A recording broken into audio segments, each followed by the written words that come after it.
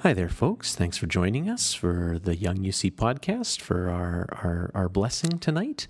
My name's Tim, and it's great to have you with us.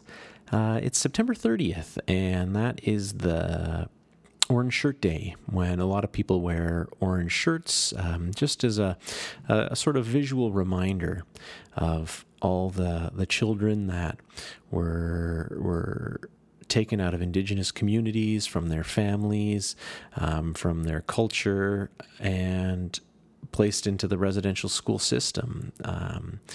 And it's a day to remember the physical trauma, the emotional trauma, the mental trauma, and the intergenerational trauma that's caused that we still see the effects of today.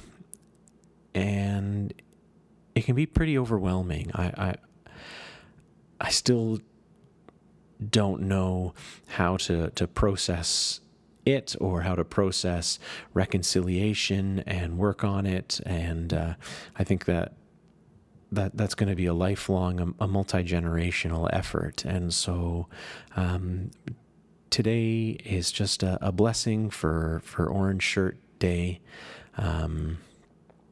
And so as we do this, I'm going to invite you to just stop whatever you're doing, to just pause, to take a mental break, to catch your breath, and hold this in your heart.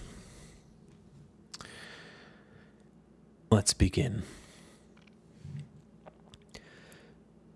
Every day we hear more stories of prejudice against Indigenous sisters and brothers, or stories about the strained relationship between Indigenous and settler communities. The name Joyce Echaquan, we're hearing a lot in the past few days. The Mi'kmaq Nation of Nova Scotia and the conflict over fishing rights. And these names surpass others that we've heard in the past and forgotten, and themselves might be forgotten. And there's heartbreak in that. There seems to be a vast divide, and often the divide is responded to with hatred or deepening prejudices. As people all over wear orange shirts to call out that every child matters, I can't help but ask, does wearing an orange shirt help? Does saying a blessing help? Certainly not on their own.